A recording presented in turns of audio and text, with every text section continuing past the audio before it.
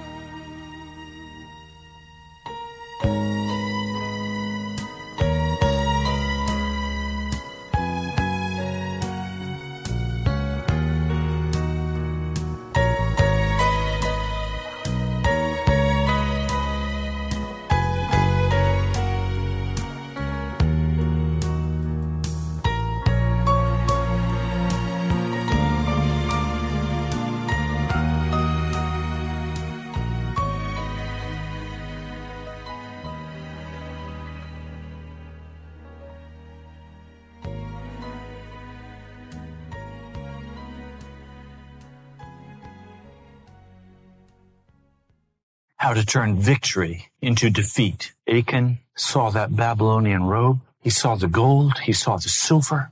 He said, I have to have it. So he reached out and took it, and he turned victory into defeat. God came bringing victory. Achan came bringing defeat. So tonight I have to ask you a very difficult, painful question. What victory of God have you turned into a defeat? You can answer that question by examining what's under your bed. That was the place Achan hid his treasures. He dug a hole in the ground, then he covered it with his bed. What have you brought into the house of the Lord tonight? What is hidden beneath your resting place? When you lay down at night to sleep and you say to yourself, I can rest. What is it that you're resting on? Are you resting in the arms of Jesus, victorious, safe, secure? Or are you resting in the arms of a lover? Some of you, I don't know how you can sleep at night.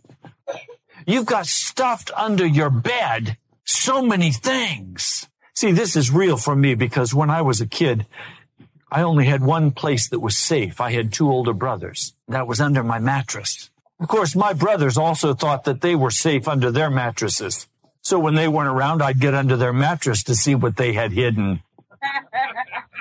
And one night I went in and pulled up my brother's mattress to see what he had under that mattress, and he had a big scout knife. Now I have a great and inordinate love for pocket knives. My grandpa was a carpenter. He loved to carve and whittle, and I have a great love of pocket knives. I received my first pocket knife from my grandpa when I was probably 4 or 5 years old, with a stern warning not to whittle on the doorpost. I saw this wonderful scout knife, and my heart lusted for it. And I said, how can I get that knife away from my brother? I knew my brother had stolen it. That's the only way he could have gotten it.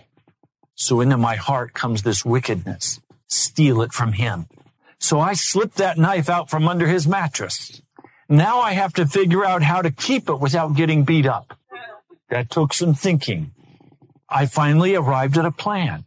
I would arrange a number of things that I had recently found, and I would call my father and I would say, Daddy, look what I found, knowing my brothers would come and look also. And with Dad there, he couldn't beat me up, and the transition would be made. So immediately that's what happened. I called my dad. My dad looked at what I'd found. He said, Raymond, where did you find this? I said, I just found it, and he picked up the scout knife. He said, Raymond, you can't have this scout knife. My brother is leering at me. Daddy takes the knife and he sharpens it. My father was a very professional knife sharpener. He would not consider a knife sharp if you could hold a hair and hit that hair with a blade. And if it didn't cut, it wasn't a sharp knife. So he sharpened it up. And then I watched as he put it up in his bedroom. Now I knew it was not to be touched. Much worse than a beating would happen. But needless to say, a short time after that, feeling justified that it was my knife and not my dad's and that he had unjustly taken it from me, I needed to cut a piece of cardboard. Of course, there were other knives. I had my other pocket knives. There were scissors. There were many ways to cut this piece of cardboard, but only my knife, my scout knife, would suffice. And so I stole my knife back from my father, my brother's knife that I'd stolen from my brother, that we had not yet had a conversation about. Took the knife down, and I now was in a hurry because I was feeling a little bit of guilt. And so I sat on the edge of the bed, and I put the piece of cardboard, and I began to cut down through that cardboard. And of course, the knife went right through that cardboard like butter, right into my leg, cutting a gash probably 4 inches across down into the muscle.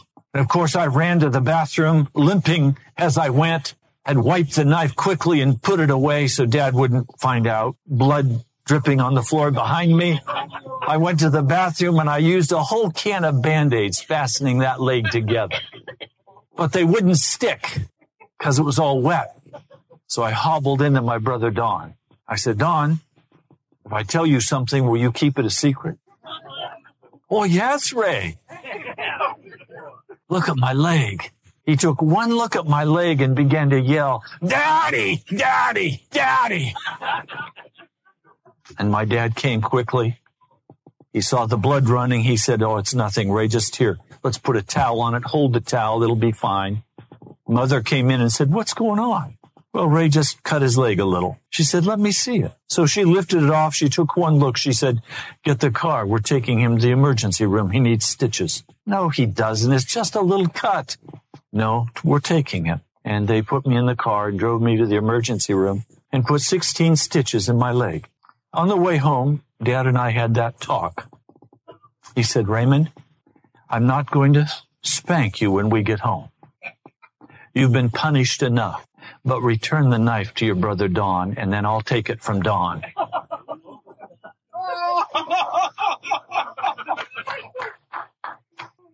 I've thought back on that so many times, and every time I get a shower, I see that scar running across my leg. I wish this story could end there, but it doesn't. I was a part of 4-H. My mother said, "Raymond, you can't go to 4-H tonight because we just got the stitches out on your leg today. And if I let you go to 4-H, you're going to play dodgeball, and a ball's going to hit it, and it's going to break your leg open. And then you'll have to have it restitched." I said, "Mom, I promise I will not play dodgeball. I have to go. They're expecting me to go. I'm part of the team. I have to go." "Okay, Raymond, promise you will not play dodgeball. I will not play dodgeball." And of course, they all said, "Come on, Ray, we've got to have you." I said, "Okay, I'll play. I'll just be careful." First ball thrown. Hit me right on that wound, broke it open. And you can believe I never told my mom. So I've got a real nice wide scar. That scar is a constant reminder to me of my sin. I wear my sin on my leg. I wear my stealing. I wear my lying. I wear my disobedience. I turn victory into defeat. Now you listen to that simple story and you say, "Oh, good story. I want to know your story. What's hidden under your bed? What have you stolen?" Some of you have stolen the refrigerator and put it under your bed. Some of you have stolen bitter feelings and put it under your bed. Some of you got your bed jammed full underneath with grudges, and you wear your scars. You can't see them, but others see them. Some of you have jammed under your bed the absolute determination that you are going to be your own person, no matter what. Some of you have jammed success under your bed. You're going to provide for your family if it kills you. You'll go in debt. You'll do anything you have to do to make sure you take care of your family, and you wear the scars. What are you sleeping on tonight? Kids, have you lied to mom or dad? Have you said things and done things? Do you have things? Do you have CDs that you know mom and dad don't want you to have? Are you playing around at school in ways you know mom and dad don't want you to? Are you saying things and doing things that you know mom and dad don't want you to do? And adults, what have you stolen at work? What have you done? If God came tonight into this house, would he give you victory or would he judge you with defeat? Would his mercy overflow or would his judgment overflow on your life? How would you stand before him tonight? If tonight the end of the world has come upon us, how do you stand before an almighty judge? Are you an Achan, one of God's people? One who has successfully gone through the wilderness. You've survived, you've hung in there, but you've turned to your sin and found comfort in what you've stolen. How do you stand before God tonight? What thoughts are you playing with in your mind that bring defeat to you? What's hidden under your bed? Now, I've got news for you. Every Achan bed will be uncovered. Oh, it's not tonight, maybe, but it will be uncovered. Every Achan thought will be uncovered. And God will judge. How will he judge you? Have you even brought something tonight into the house of the Lord that is an Achan sin? If I were to come to each one of you and ask you, how's your heart tonight with Jesus? How would you answer? Would you say faith and victory, joy, overcomer? Or would you say I've turned victory into defeat? Now, I want to be very clear with you tonight about what my purpose is. My purpose is to call people to the obedience that comes from faith. That's my purpose. My purpose is to call you to the obedience that comes by faith. Of course, you recall as I say that, that that's also what the Apostle Paul said his purpose was. As he begins the great book of Romans, that treaty on justification by faith, he says at the very beginning that his purpose in Romans, the first chapter, verse 5, through him and for his name's sake, we received grace and apostleship to call people from among all the Gentiles to the obedience that comes from faith. Now, let's be clear. There is what is called in Scripture good news. The word gospel means good news, right? Well, good news, if I come to tell you about it, means that the good news is already a historical happening. If I'm telling you about good news in the future, it's really not good news because it hasn't happened yet. It's something we hope will happen, but it's not here yet, so it's really not good news because it's future. Good news always means it's happened in the past. Something happened in the past that brings good news to our hearts. And the good news that we bring is that Jesus Christ died on the cross for our sin. And that's usually where we leave the good news. But that's really not all the good news. The good news is that a righteousness was revealed in the past that can now be my righteousness. That I don't have to go from victory at the cross in Jesus, where he finished the work, to defeat. I can go from victory to victory to victory. I don't have to go out of this place of victory in the past, the cross of Jesus Christ, and then walk into defeat. How does that happen? There are some who would tell us, well, it happens this way. Jesus covers you with his robe, and now when God the Father looks at you, he really just sees Jesus, and so you're going to have to live all the rest of your life in your sin. But don't worry about living in your sin, because God knew what your heart was, and you've been born again, and now you're covered. So you're going to live in your sin. You're never going to accomplish victory over sin, but the Father won't judge you because he just sees Jesus. That lie is not good news to me. Don't tell me that God plays a shell game with me. I want a gospel. I want a good news that takes me to the foot of the cross where I confess and repent, to a place where I'm healed and I'm victorious and I walk without defeat in my life before Satan. I don't want to hear a good news statement about slipping and sliding. And I don't want to hear a good news that says, look, you can never overcome your sin and you're always going to be this way. I don't want to be this way all the rest of my life. I want to be a victorious Christian who walks through life with confidence in the blood of Jesus Christ, not defeated by the devil. The Word of God says, if you resist the devil, he'll flee from you. But the modern teaching of the cross is the devil doesn't have to flee from you. He's defeated because Jesus defeated him, but you're never going to defeat him. Well, that's not good news to me. That's bad news. I want good news. I need good news in my heart. I need to know that I'm going to walk in victory to victory to victory. Let me describe something for you. In my prayer closet, my wife was so kind as to choose this wonderful chair for me to sit down in. And then she got an ottoman for my feet. I said, honey, I don't need an ottoman. Yes, you do. You need to sit and be comfortable in the presence of the Lord when you're just waiting on him. Okay, if you say so, let's have the ottoman. I mean, some things I just know I say yes, and she does what she believes she needs to do. And I say thank you. So in my prayer closet, I've got this chair, and I've got this wonderful ottoman for my feet. And so I'll go into my prayer room, I'll stumble over the ottoman, and I'll finally straddle it. So I'm sitting in the chair, my legs are straddling this ottoman, and on the ottoman I have the last 3 books I've been studying. I've got my Bible. I've got all kinds of things piled on it. And my precious wife will come in and she'll see me, and without a word, she'll just start picking up everything off that ottoman. And then she'll pick my feet up and put them up on the ottoman. And she'll say to me, now, doesn't that feel better? There's something in my psyche that says I can't be comfortable. You can't be comfortable, Ray. You have to be uncomfortable. You can never just rest in the presence of God. You've got to be uncomfortable in the presence of God.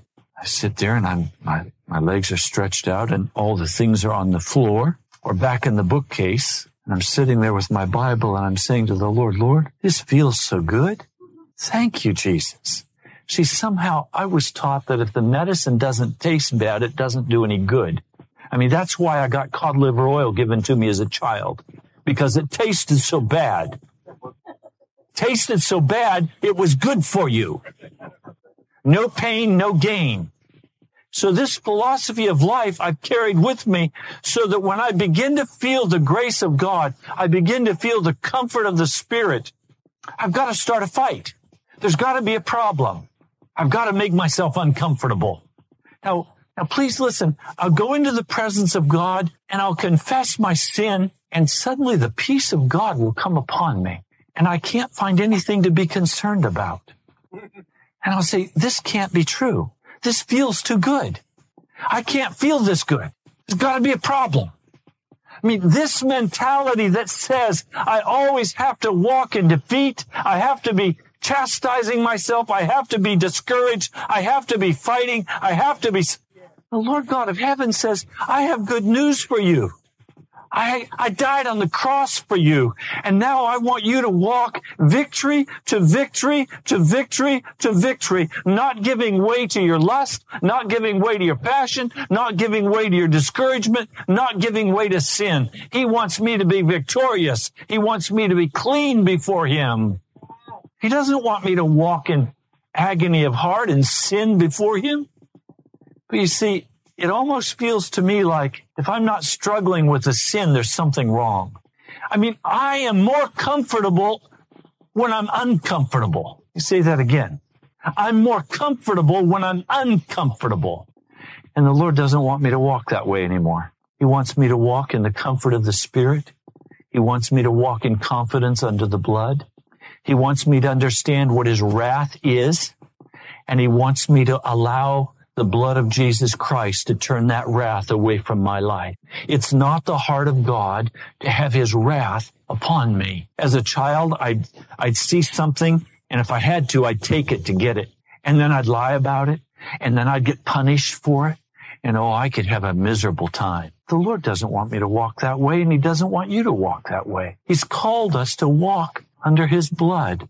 And He's promised to give us victory over our sin. Verse 16, Romans 1:16, I am not ashamed of the gospel, because it is the power, the dynamite of God for the salvation of everyone who believes, first for the Jew and then for the Gentile. For in the gospel, a righteousness from God is revealed, a righteousness that is by faith from first to last, just as it is written, the righteous will live by faith. It does not say the make-believe righteous will live by faith. It doesn't say the covered-up unbeliever will walk under the illusion of righteousness. It says you will walk in righteousness. Righteousness is just a big fancy term for right behavior, living holy, walking the way God called you to walk. Verse 18, the wrath of God is being revealed from heaven against all the godlessness and wickedness of men who suppress the truth by their wickedness. In other words, we can suppress God's truth by our wicked choices, by hiding things under our beds. What did Achan suppress? Achan suppressed the victory of Israel. And he caused the death of 36 men. How did he do that? By giving in to his sinful passion and lust, stealing, lying, cheating. And the result was he brought wrath of God upon his life. Now, if we're wired to be more comfortable when we're uncomfortable, then we're going to make choices that brings God's wrath upon us. And we're going to go from decision to decision to decision, and each one will increase the wrath of God upon us and upon our family. Or we can choose to go from decision to decision in obedience to the holy God of heaven, and his wrath will be turned aside, and we'll walk in victory. But this takes a great deal of self-consciousness, self-awareness.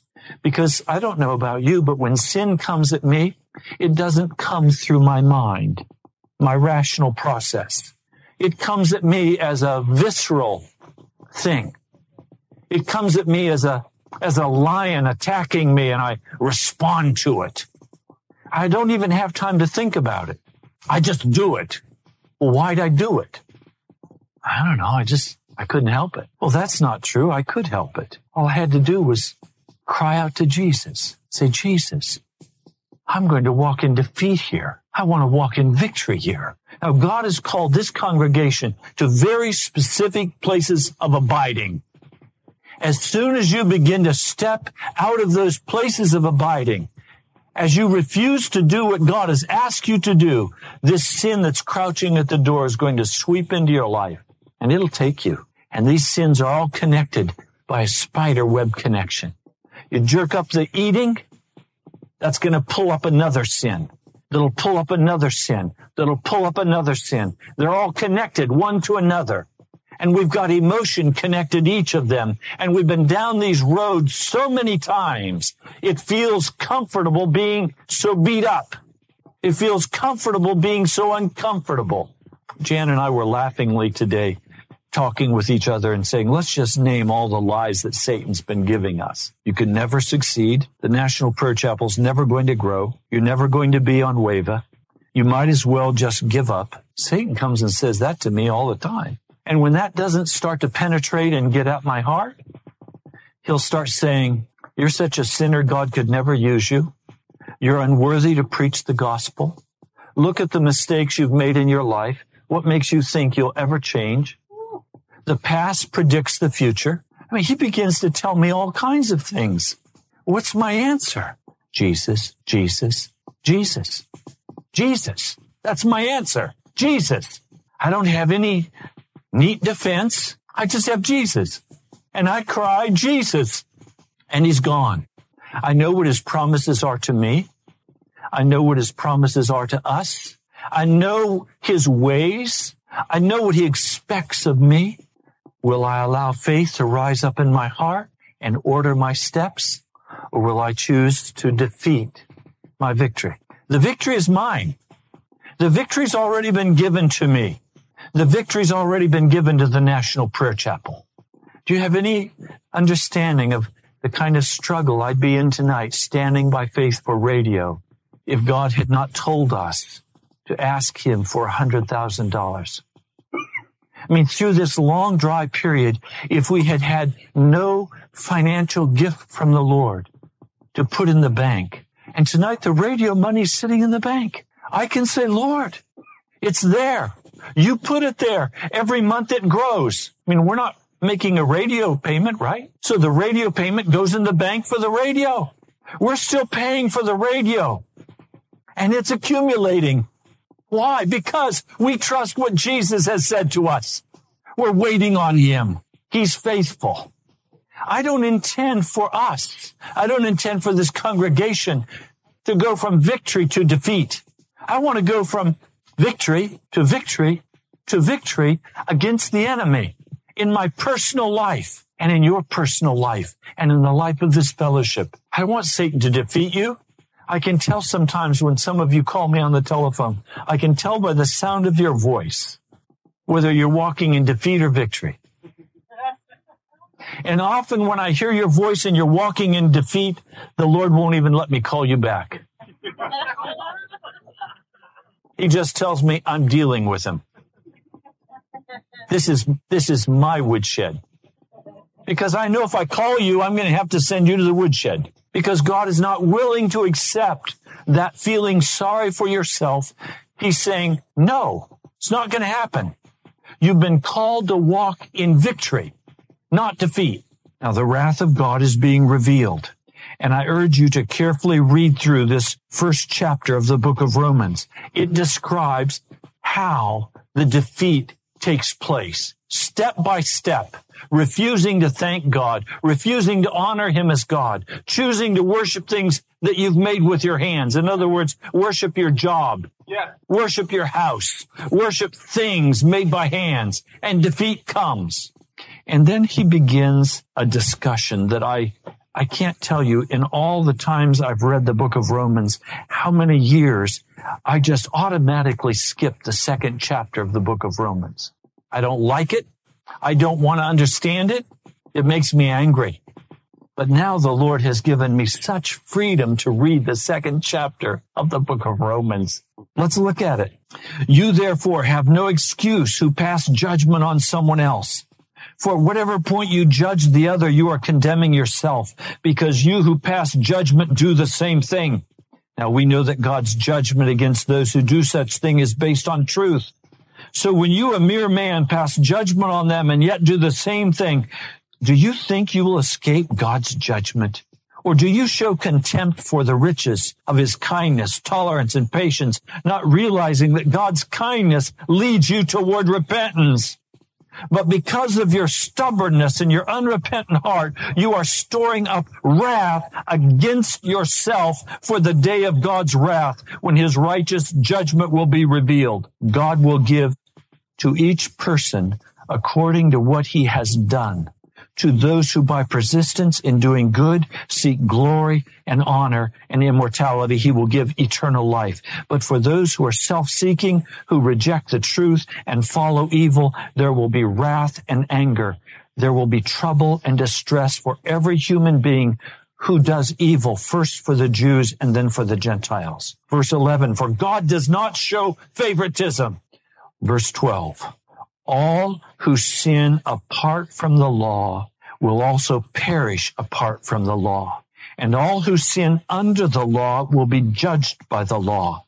For it is not those who hear the law who are righteous in God's sight, but it is those who obey the law who will be declared righteous. See, I would read this and I would say, that's just not righteousness by faith. That's legalism. Tear that second chapter out of the book of Romans. It's just not the gospel. How could Paul be saying these things? But listen to what he's saying. He's saying, who's under the law here? Oh, you're under the law? Okay, you're going to be judged by the law. And if you sin against it, you're going to die. Who's not under the law here? Oh, we got some people not under the law. Okay, you sin, you die. God doesn't show favoritism. So you can be under the law, or you can walk in freedom. You can walk in grace, so-called.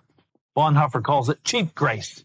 You can walk under grace, but if you're sinning, you're going to die. And I would read this and I would fight with it, because theologically, I believe I was saved by faith and by faith alone. And that meant that I could continue in my sin, but I had faith. Jesus had me covered. And the Lord revealed this huge lie to my heart and showed me in the scriptures that a man who thinks he can continue to walk in sin and call himself a Christian is a liar. It's not possible. So if I'm going to walk in victory, there has to be a righteousness from outside of myself that comes into my life as a sovereign act of God. There has to be a regeneration by the Holy Spirit in my life to give me the ability to walk holy before God. I've tried as hard as I can to walk holy. I can't do it. But Jesus Christ living in me quickens my spirit and changes my heart. And now, under the anointing power of the Holy Spirit, I walk righteous before God. Look, this whole deal, why are we still here? I struggled with this theologically. I said, oh God, why at the cross didn't you arise from that grave and say, this is it, this is the end, let's stop this, it's finished? I couldn't understand why God would continue this wickedness on the earth. I do now. God had to show that Adam did not have to sin against God. Adam sinned by his free will choice. But we who were under the law had no free will choice. We were bound under sin. We were filled with wickedness.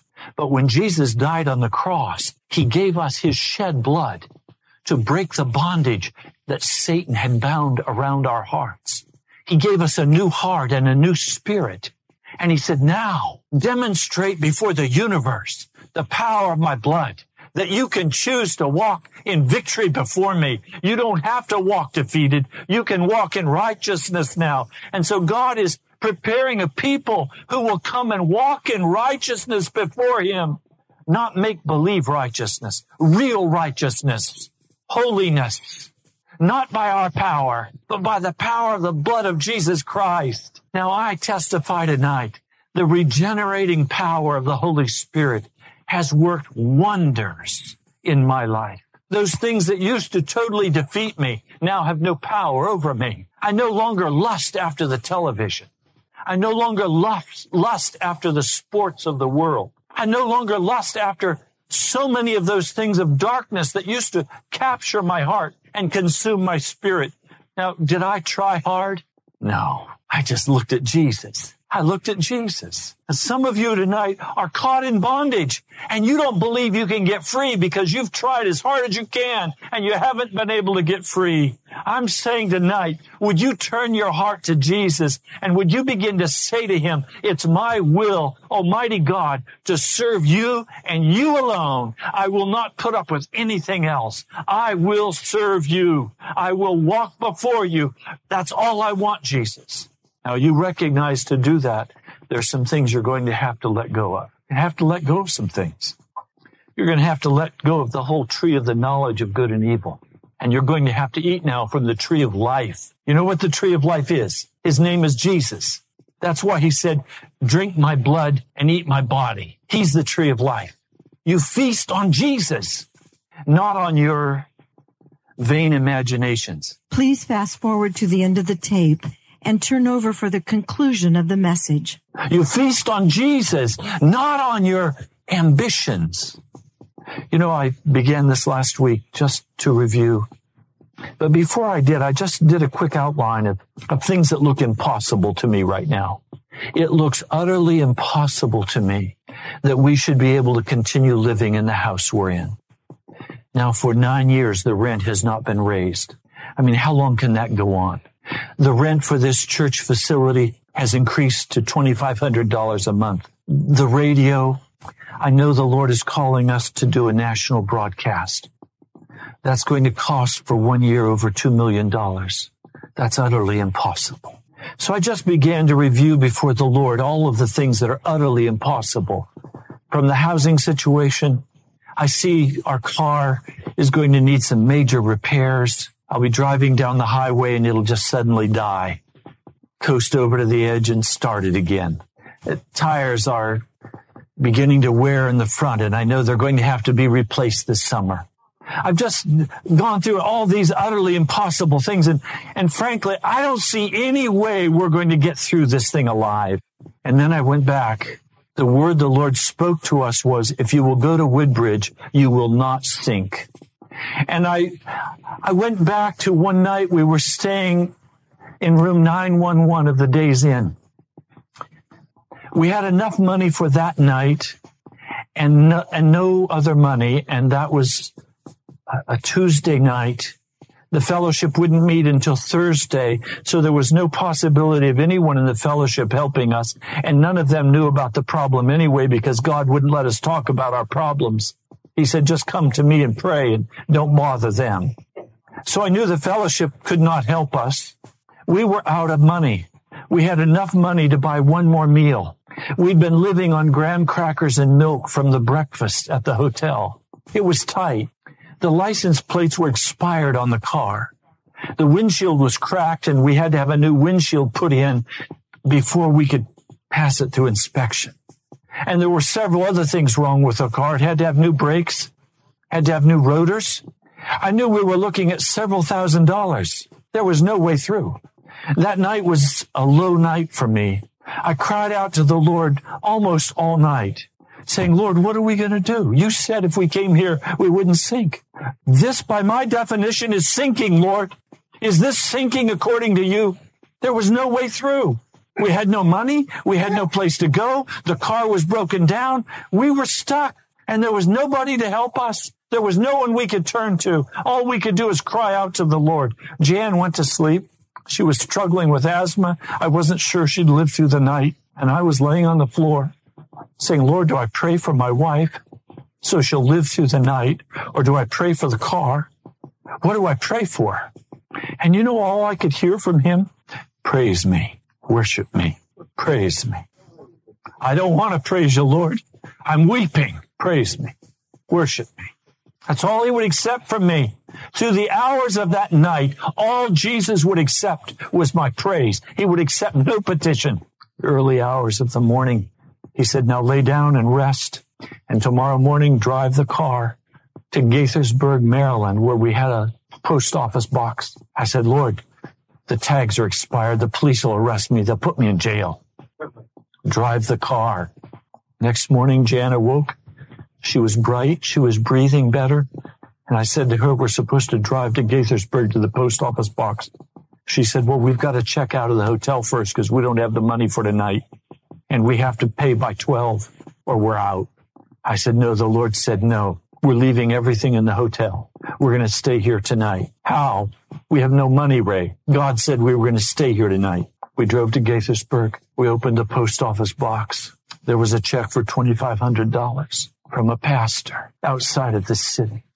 There was another check from a missionary in India who said, I was hearing you two needed some money. This is for your personal use. There were a couple of other small checks. There was a $300 check from a brother saying, I just was told by the Spirit to send this to you. When it all tallied up, we had over $3,000. God delivered us. God delivered us. We celebrated by going to a more expensive restaurant, ordering one meal and splitting it between us. So I reviewed this week all of the impossible things that I'm facing. And I said, Lord, do you see all these impossible things? He didn't answer. I said, Lord, I praise you for these impossible things. I thank you for these impossible things. Because I know with these impossible things, your victory's on the way. Now, I don't know when it's going to get here. And from what I've seen of you to this point, you usually always bring it late. So all I'm going to do is praise you. I'm going to praise your name. Because when I go back and review the history, you have been utterly faithful to me. You've been faithful to the National Prayer Chapel. You have never let us down. You have carried us with arms of love, always. I haven't always liked where you sent me. I didn't like being homeless for 5 years and living in a tiny little bedroom in somebody else's house. But I had food to eat and a roof over my head and a quiet place to pray. And that's all you wanted me to do. If I'd been anywhere else, I can tell you what I would have been doing. Some entrepreneurial deal. And God said no. The Lord wants you broken out of that pattern of sin and deceit. That spider web of sin. He wants you broken out of that. He wants to set you free from that. Our stubbornness and our unrepentant heart will store up God's wrath against us for the day of judgment. And we will go down in defeat, or we can go victory to victory. God will judge men's secrets through Jesus Christ, as my gospel declares. Verse 16. Now, here's the problem. If you take George Barna's research, it's very clear. Evangelical Christians spend their money the same way pagans spend their money. Evangelical Christians go to the same places for entertainment that pagans go for entertainment. That evangelical Christians divorce a little more often than the pagans. So in every area that has been examined statistically, they have found that there is no behavioral difference between those who call themselves Christians and those who are pagans. Now, Christians counter this by saying, you and I are just the same. The only difference is I'm forgiven. Now, do you see the problem? God is looking for a people who will walk out the discipline of God, who will take step by step the highway of holiness, who will change the way they live their lives, change the way they spend their money, change the things that concern their hearts, so that they are after the likeness of Jesus instead of after the likeness of the world. Now, this requires a careful examination of your life. What is it that you love? What do you have hidden under your bed? What are you lusting after in your heart? What ambitions are you giving way to? What fears control you? What passions bite you? If you're going to be a follower of Jesus Christ, it means you no longer will follow those ways of darkness. You will turn and you will follow Jesus Christ by His power, by His authority, at His call. So that when someone comes and speaks angrily to you, no anger rises up. When someone comes and does something to you that you would normally rise up against and defend yourself, there is no defense. You don't vindicate yourself. I spoke with a brother, and as soon as I began to speak, he began to give me a defense for his sin, and I cut him off right at the beginning, and I said, "Oh, wait a minute. We can't even have this conversation if you're going to defend yourself." It's not about defending yourself. It's about humbling your heart before God and saying, "Oh God, have mercy on me, a sinner, and let your blood come and wash me and cleanse me and make me new." Now, are you going to be a follower of Jesus Christ? And what are you going to do with those hidden things under your bed? Are you going to dig them out and give them over to the hand of Jesus Christ? Are you going to keep them and go from victory to defeat? What have you been holding back from God? What have you been refusing to give Him? And He's come to you many times and He said to you, "Don't do that. Come and follow me." Let that go. For some of you, it's going to mean, as it did for Jan and myself, move the television out of the house. Give it to the neighbors. At one point, it meant for me that I had to strip out of my computers all of the internet connections and get them totally out of the house so I wouldn't go to them. Now I have the internet connection, but I don't lust for it anymore. So it's okay. If the Lord tells me to go look at the news or He tells me to go communicate to somebody, I can do that because it's no longer my God. But for some of you, it's a God. For some of you, your job is your God. Your car is your God. Your house is your God. What's it going to mean for you tonight? To just come before the Lord and give to Him those hidden things that you've been holding out on Him and say, "Lord, I want to walk from victory to victory to victory. I no longer want to walk in this defeat. I want to walk in victory. Oh Lord, I do not want to die like Achan died, with your wrath being poured out on my life. Lord, I want to walk in victory before you. I want to walk as a righteous man under your blood, washed and cleansed by your blood. Every power of Satan broken off my life. Lord, I want to walk under the anointing and power of your Holy Spirit in freedom. Lord, I don't care for money anymore. I don't have ambition anymore. Lord, you've taken those out of my heart. You've taken all taste for it out of my spirit. Lord, there are other things that I still want to hold on to. I want to hold on to my uncomfortableness. Lord, I want to hold on to my struggle. Lord, each one of us have to look at those things and say, "Oh, Lord, we give them to you. We give them to you. Lord, tonight I give to you all that you have asked me to give you. Lord, I have nothing hidden under my bed. My house is clean. I thank you, Jesus. I pray that this week, Jan and I will walk in victory to victory. And I pray that every person in this room will walk victory to victory. Thank you, Jesus. I pray in your holy name. Amen." Thank you so much for joining us. You've been listening to Pilgrim's Progress, brought to you by the National Prayer Chapel. We're a house church located in Woodbridge, Virginia. Our mailing address is Post Office Box 2346, Woodbridge, Virginia, 22195. Come visit us at nationalprayerchapel.com. God bless you. We love you.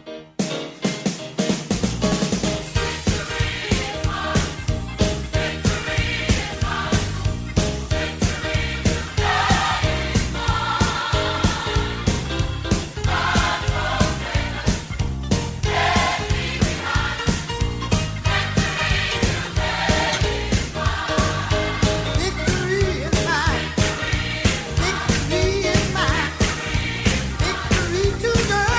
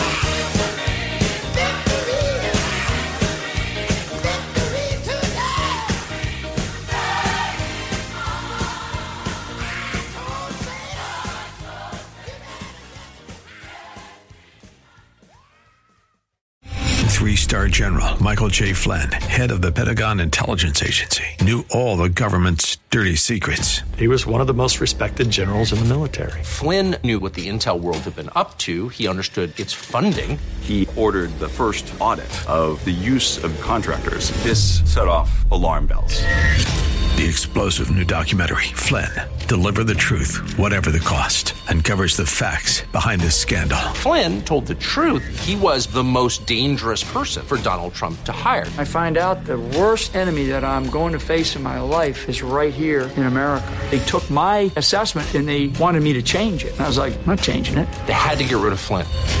With in-depth interviews, archival footage, and never-before-seen personal records of the man behind the headlines. I just felt like I was drowning. Flynn, Deliver the Truth, Whatever the Cost. Available now. Watch it today. Go to salemnow.com. salemnow.com.